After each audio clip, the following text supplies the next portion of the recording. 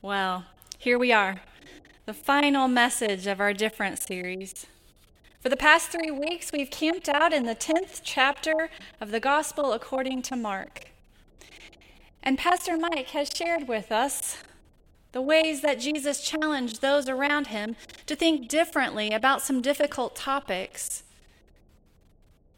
Because the Lord God has set us apart as followers of Christ to live differently. This morning, on this All Saints Sunday, we're going to talk again about a difficult topic, one that we cannot dance around, no matter how badly we may want to. We have each one experienced it. Grief. More specifically, how we, as followers of Jesus, are called to grieve differently. And we'll have an opportunity to spend some moments of reflection and light a candle in memory of the ones we love who have died. But before we do that, we're going to leave behind Mark's account of the life of Jesus and turn our attention to the book of Isaiah. May we hear joyful moments yet to come promised to God's grieving people. Hear the word of the Lord from Isaiah chapter 25, verses 6 through 9. On this mountain, the Lord of hosts will make for all peoples a feast of rich food, a feast of well-aged wines, of rich food filled with marrow, of well-aged wine strained clear. And he will destroy on this mountain the shroud that is cast over all peoples, the sheet that is spread over all nations. He will swallow up death forever. Then the Lord will wipe away all tears from all faces. And the disgrace of his people he will take away from all the earth, for the Lord has spoken. It will be said on that day, "Lo, this is our God. We have waited for him, so that he might save us. This is the Lord for whom we have waited. Let us be glad and rejoice in his salvation." This is the word of God for the people of God. Thanks be to God. Let us pray.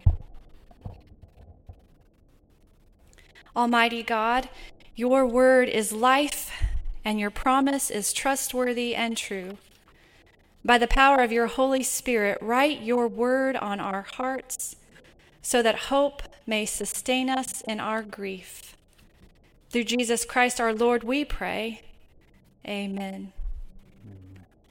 In this passage, Isaiah envisions a familiar mountaintop where God swallows up death forever, wipes tears from all faces, and alleviates hunger with a celebration feast for all. You must know how desperate the hearers of these words were for such a hope. Judgment had fallen hard on God's wayward people, and they longed for an end to suffering and death. They ached for relief from their oppression. These promises sustained their faith through the horrors of exile and unimaginable grief. Isaiah's prophecy of a rich feast was an astounding dream in the midst of the famine that surrounded them. They went to sleep, I imagine, clinging to the words that one day God will swallow up death forever and new life will reign eternal. And a feast would mean community. They would be reunited and celebrate with the ones who had been scattered, the ones they loved that had been separated from them. As I read these words from Isaiah, I am reminded how like these God's people we are. Don't we also long for an end to suffering and death? And dream of a feast where we will be reunited and celebrate with the ones we love who have been separated from us. A celebration feast for all. Every time we gather, we only need to look around and hear one another's voices in song to be reminded that we are part of a community. But how often do we forget that our Jesus-loving community isn't only us? We really are surrounded by a greater community than we can see. These beautiful photos represent a portion of that greater community, the great communion of saints that we speak of when we recite the Apostles' Creed.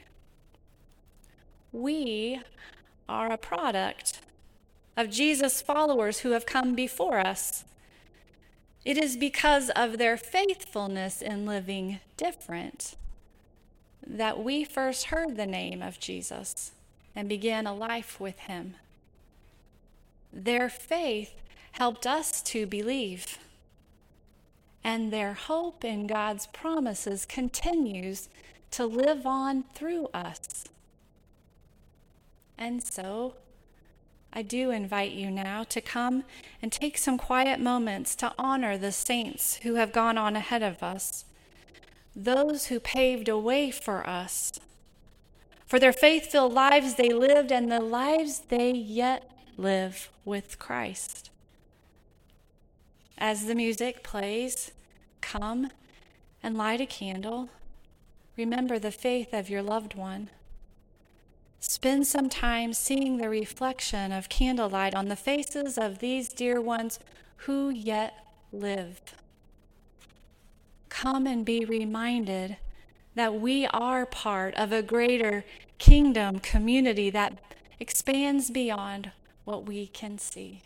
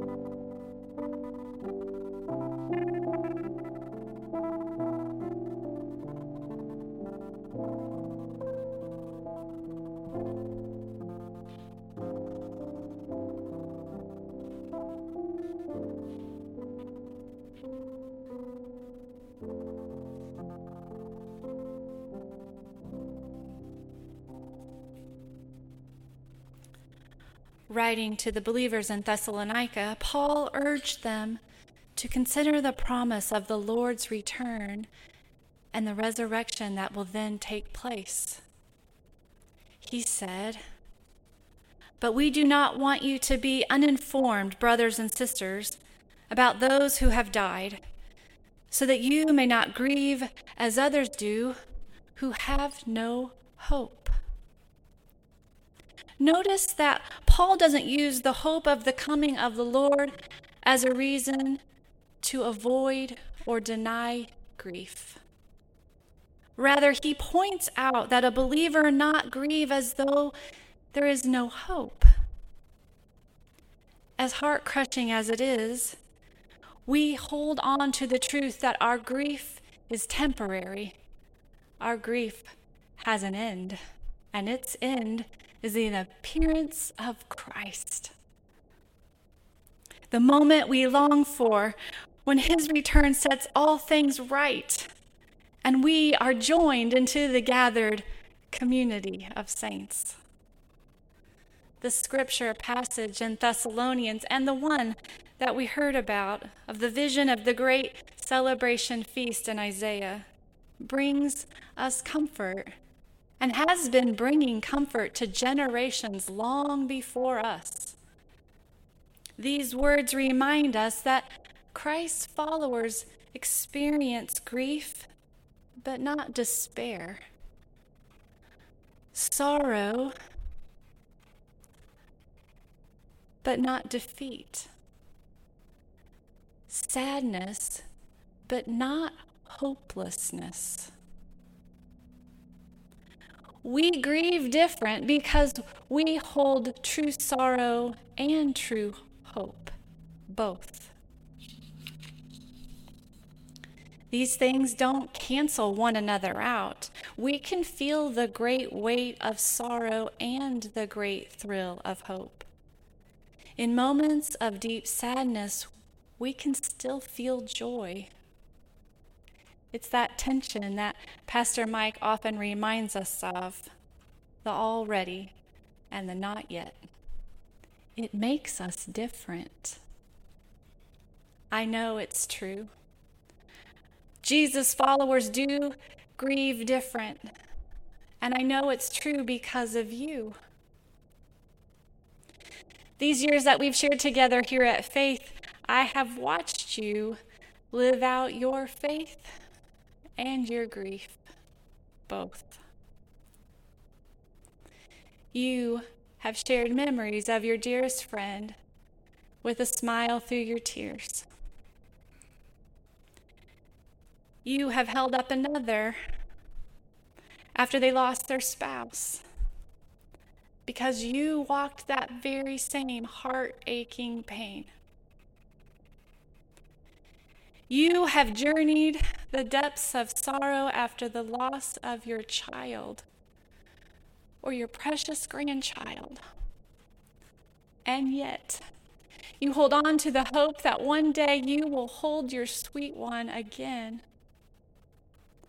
I witness the way you live out your faith as an offering to the Lord from the most tender part of your heart. And I am thankful. You exemplify that as Christ followers, we do indeed grieve different. You hold fast to his promises. You hope in the truth that death is not a permanent separation.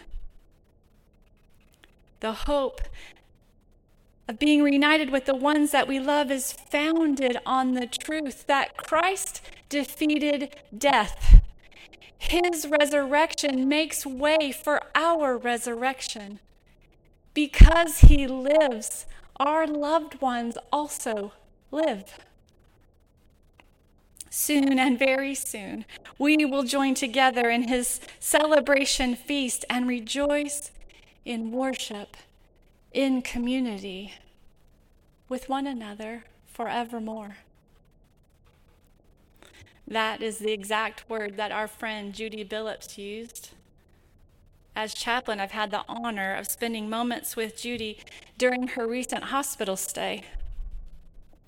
She and Lou have been grieving along the stages of her cancer journey a long while now. She allowed me to ask her a question. How is it really, Judy? How do believers in Jesus grieve differently? And you know what she told me? We grieve differently because we do not grieve alone. We grieve in community. It brings Judy and Lou great comfort to have you, their faith family, to come alongside them and their family.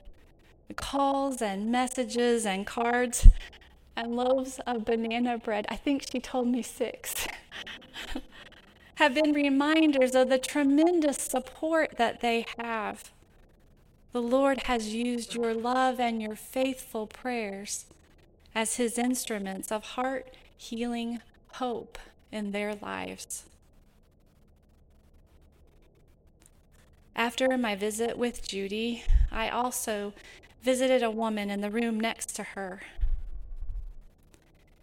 She did not hold the same hope that Judy holds.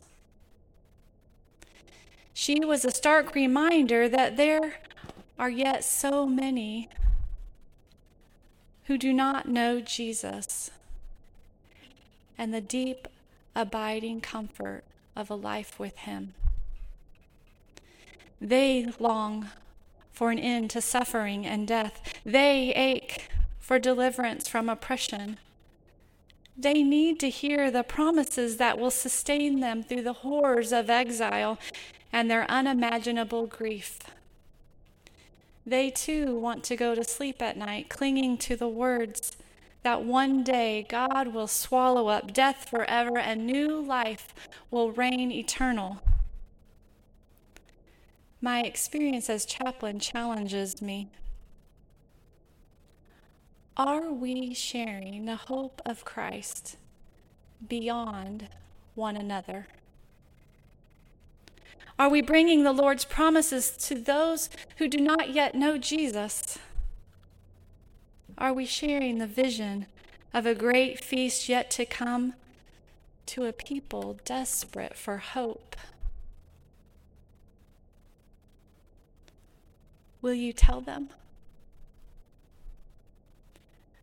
Will you share your hope with them of the feast where they will be reunited and celebrate with those they love that they have been separated from? The celebration feast is for all. Will it be because of your faithfulness in living different that they first hear the name of Jesus and take their first steps into a life with him? Will your faith help them believe? Will your hope in God's promises continue to live on through them? Let us carry these words from Isaiah with us, and just maybe, by God's grace, he will lead us to share them with someone new this week. And it will be said on that day, "Lo, this is our God. We have waited for him so that he might save us. This is the Lord for whom we have waited. Let us be glad and rejoice in his salvation." In light of this promised hope, let us prepare our hearts and our minds once again for this celebration feast that we are invited to each and every Sunday. Let us take this moment to share together in the sacred grace of confession and pardon. God has promised to make of us a new creation, laying to rest the former things and making all things new. Trusting in God's grace, let us confess our sin. Almighty Lord and God, in Jesus Christ, you came from heaven to dwell among us, calling us to be your faithful people. Yet we remain shrouded in sin, We hurt and disgrace ourselves.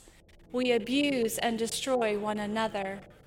We dishonor your holy name. Forgive us, unbind us, and let us go, so that we may stand among your saints, rejoicing in your saving grace. Through Jesus Christ, our Redeemer. Amen. Listen, the one who is seated on the throne says, "See, I am making all things new. And now it is finished. Hear the good news. In Jesus Christ, you are forgiven." In Jesus Christ, you are forgiven. Amen.